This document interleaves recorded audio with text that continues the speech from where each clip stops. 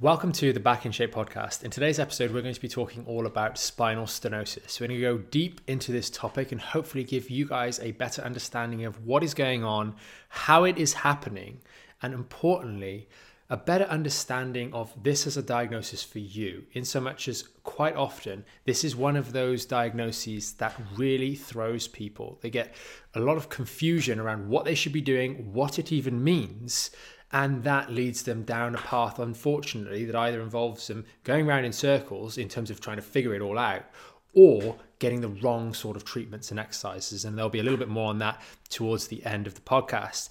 As always, if you are watching us, I will be going through a few little demonstrations using the spine, particularly to illustrate these little holes that become stenosed and better help describe what is actually going on in the area. And if you're listening on one of the other podcasts, then you can always jump in and watch the video at a later time if you do need some of those visual demonstrations. As always, if you do have any questions as we're going through this and you're watching this on the website or one of the other platforms, you can use that comment section to ask away. We read and reply to all of your comments. So with that out of the way, let's start off by the rather bold statement of spinal stenosis is fundamentally not really a diagnosis in many ways. It's much like sciatica as a diagnosis, or a fake diagnosis, if we will. And what I mean by that is it's completely and utterly useless without context. And quite often, it is the context that is missed by patients. Maybe that's not the fault of anyone in particular, it just wasn't explicitly explained. But stenosis is simply a referral to a hole that has become smaller. And in order to understand what we can actually do to fix that problem, we need to understand what specifically has caused the shrinking of the hole. And if we can do that, then we're going to have so much more success when we talk about dealing with stenosis. So I'll kick things off by just helping you understand the main areas that can become stenosed.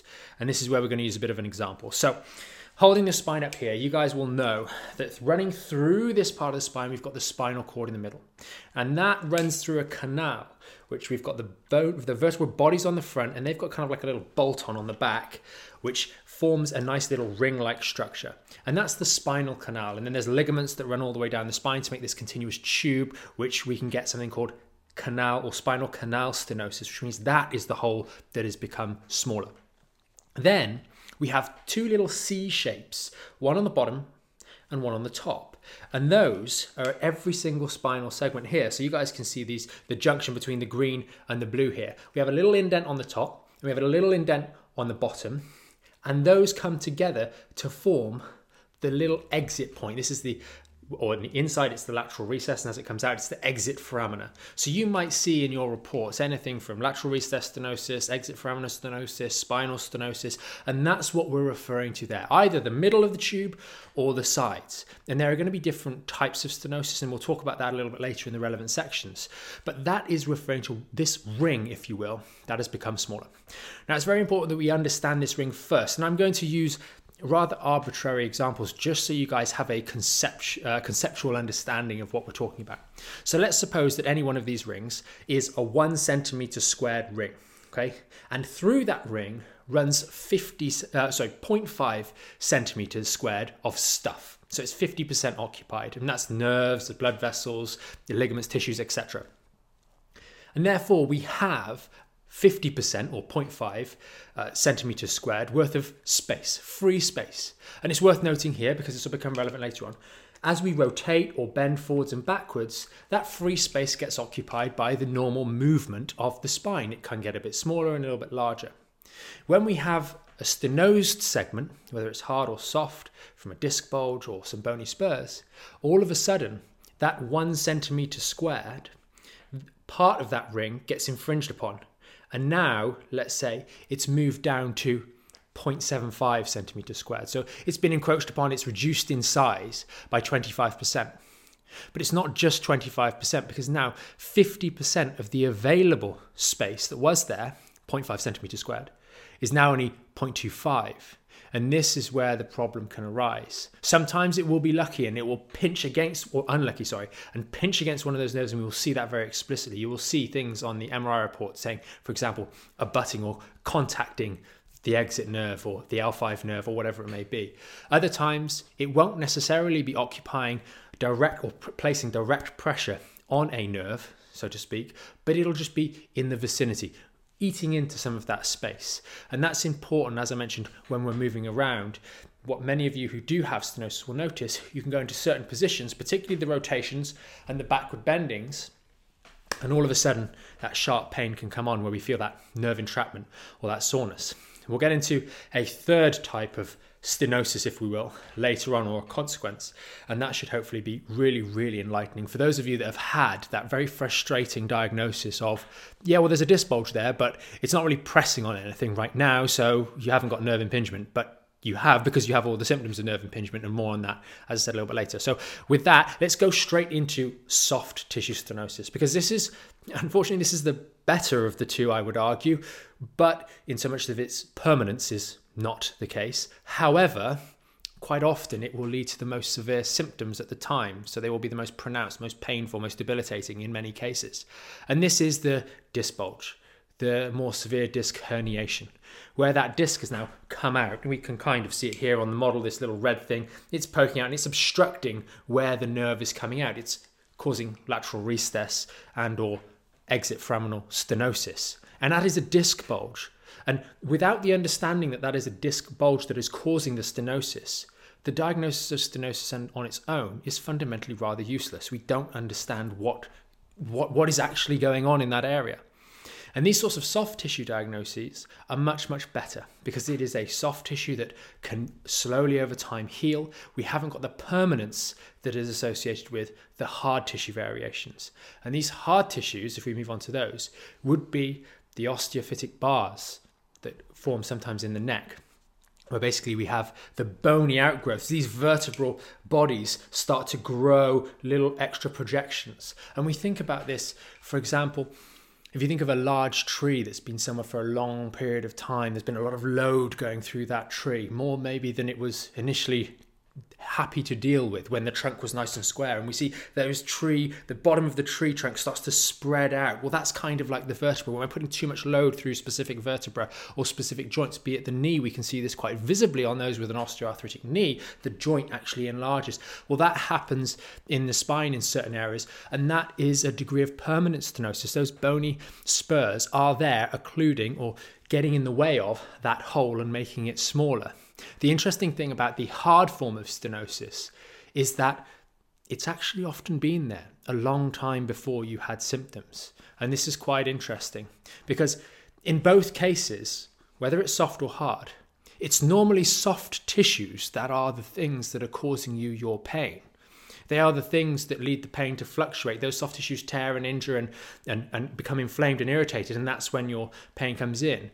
In the case of the hard stenosis, the bone that was there has been there for 6 months, 6 years, a decade.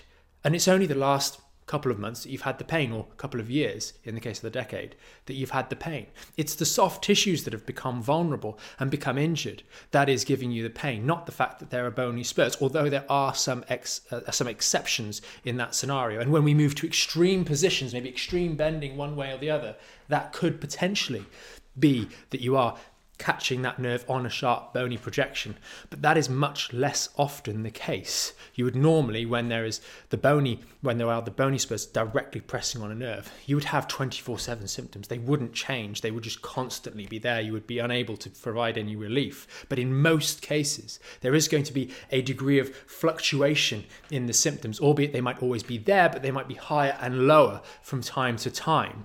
And that is very, very worthwhile recognizing, because it gives us an insight into the improvability of our condition, of what is going on in our spine. Understanding that if the soft tissues are degrading slowly over time in the cases of hard tissue stenosis, we are going to be able to do something about those soft tissues and improve the quality, and that is something that we'll talk about a little later on. Now I want to get on to the third form of spinal stenosis, or the third consideration, because it's not technically spinal stenosis. But what we have in all of these cases, especially that there's no nerve impingement that I mentioned earlier, is that we have damage to some tissues at some point in time. whether it's that raging herniation that's just happened, or whether it's that slow degradation of the problem and it started off as a backache 3 years ago and it's gradually gotten worse and worse, and now we've got some sciatic symptoms down the leg that is fundamentally quite permanent. Well, in all of these cases, there's going to be inflammation. What is inflammation? Inflammation is where there's some tissue damage, and then the cells of the body start going, hey, bring more fluid to this area, bring more resources to this area. And if we've seen a finger, a wrist, an elbow, an ankle that has become inflamed when we've had some tissue damage, we can see it can swell up quite a lot. Well, if that happens in an area that, like we mentioned earlier on, only has 50% of the available space that it should have, all of a sudden that extra inflammation is going to build up quite a degree of tension and pressure in and around that area, and may well, and in many cases it does, irritate the nerve, giving those nerve symptoms, which unfortunately contradict the report we've had where it says, well, there's no disc pressing on the nerve, there's nothing pressing on the nerve, although there is stenosis or there is a disc bulge, but it's that buildup of inflammation and pressure in that confined bony canal, in these little areas here, that is what is giving us our symptoms, because we're damaging those soft tissues. And in the cases of the hard stenosis, those soft tissues must have degraded at the same rate as the hard tissues, because it is the way in which we've used our body over the many years. This doesn't happen in weeks or months. Over the many years, that has caused that degradation of that tissue.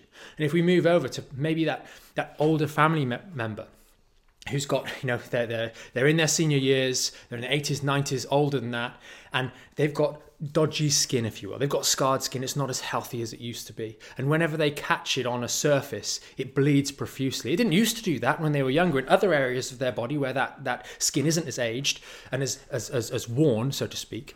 And it's more healthy. It doesn't bleed that way, but that area does. And therefore, when they catch that area, it bleeds profusely, but they know that the health of that tissue is rubbish. And if I catch it on something, it bleeds. And they calmly just, okay, I know it's bleeding a lot, but they put something over it and it slowly, unfortunately, heals back up again. But it's important to recognize that those soft tissues, just like in the skin example, are going to be like that in that degenerate example in the spine. And that's why they're a little bit more vulnerable. And we must be doing things long term, once we understand the quality of the tissues in our back, to offset that. And we'll talk about that again a little bit later on. This brings me to the most common exercise that is prescribed, or type of exercise that's prescribed for cases of stenosis. If we fundamentally assume that the problem is a hole is smaller, what would we do? We'd make the hole larger. And this is where people fall into that trap when they do not have the full context behind what is going on and causing the stenosis. They start doing the classic knee hugs, the forward bends, the child's pose, the exercises that are making the hole larger. And I'll show you exactly what it looks like on the spine right now. As we bend forward, we've got the lateral recess here, or the exit foramina. And as we round forwards, you can see the hole literally gets larger. You can see all of these, the ones that are bending, as they go forwards, they open the hole.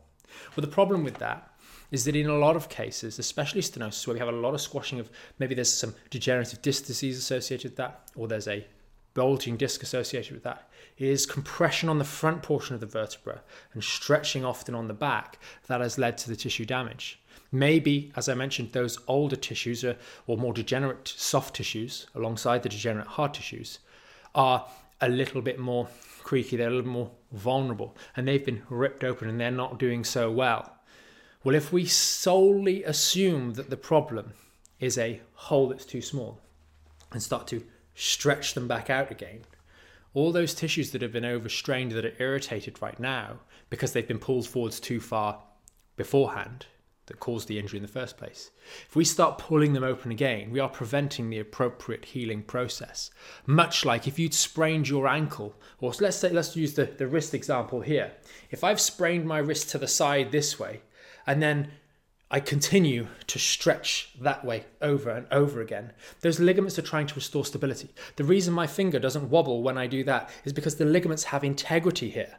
They don't randomly just loosely flop off to one side, but we might know some people who have had certain injuries repetitively over the years, maybe their joints are a little bit less stable and they do kind of veer off to one side more than the other because the ligament stability has not been restored. Well, the same thing with the lumbar spine. If we continually round that back, we end up getting ourselves almost stuck in that rounded position. And with the case of stenosis, it can become a vicious cycle because the hole was already smaller. So then we round our back and disrupt that area that's trying to heal, opening it out. And then it creates an inflammatory reaction. So our hole has gone from that size and we've pulled it open to this size. And now that fills with inflammation and we get symptoms again a few moments later, maybe 20 minutes, half an hour later. So we pull ourselves even more into flexion.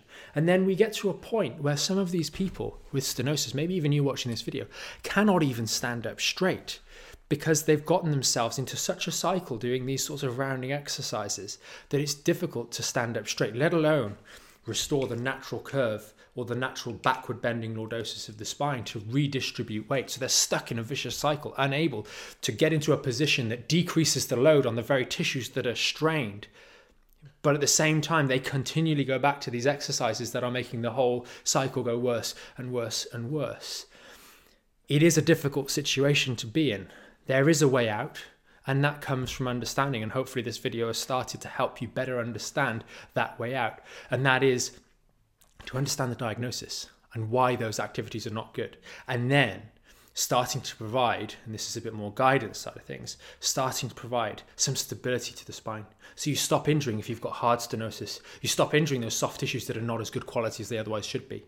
And if the case of a more fresh bulging or herniated disc or something like that, strain to those sorts of tissues, more healthy tissues that have the capacity to recover quickly or relatively quickly, then we stop doing things that could disrupt and lead to a degenerative process taking place. We stop doing those activities and we start to, again, provide stability to the spine. Start to do exercises like the lumbar towel exercise to put the spine in a good position and take pressure off these injured tissues so they can go through an appropriate healing process. But to the degree you have a more severe version of stenosis, you must spend time working on strengthening the tissues around that lower back, because those are the tissues that will hold your spine steady. Remember what we said earlier, when that space is down at 50%, that little hole is reduced. It's reduced in size, in gross size by 25%, but it's reduced the available free space by 50%.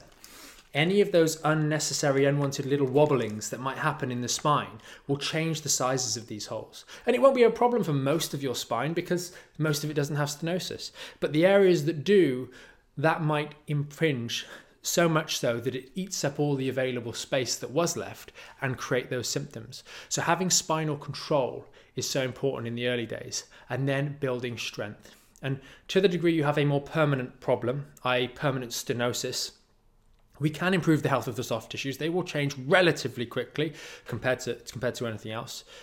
But we must acknowledge that if we do have permanent stenosis in that lower back, we want to stop it getting worse. And we can do that by strengthening our soft tissues, improving our strength, stability in the lower back, working to improve the mobility of the hips. Because if our hips are more mobile, we're able to do more with the strong hip joints, so the lower back has to take less of the, bear less load, bear less force, and be in a more compromised position less frequently, and ultimately get the whole system itself stronger and more stable. And we can do that steadily over time going forwards. Of course, many of you watching us will already know we've got the Back in Shape program, which will help take you through that process. But starting with something is always better than starting with nothing. So if you are someone with stenosis, I would take this video on board as best you can, especially if you've got this far through the video, and start to consider taking steps to actually strengthen your body. Hopefully this has given you a better understanding. As I said at the start of this video, there's a comment section down there. It's there to help you guys, or to help us help you. If you're watching us on the website, you can comment on the website. If you're watching us on YouTube or one of the other platforms, there may well be a comment section there as well that you can use. As always, thanks for watching us this far. There's so much more we could cover on this particular topic, but you guys feel free to ask any questions and we'll probably revisit this at some point in the future again too. Thanks for watching. Remember, you can always subscribe to the channel or the podcast, whatever platform you're watching on or listening on. And if you are finding this particularly useful and you someone else that's struggling with their stenosis, then you can always share this with them. We always appreciate you guys sharing the content and helping others as well. And it helps us grow and spread the message to more people too. So thanks for watching, and we'll see you in the next episode of the Back in Shape podcast.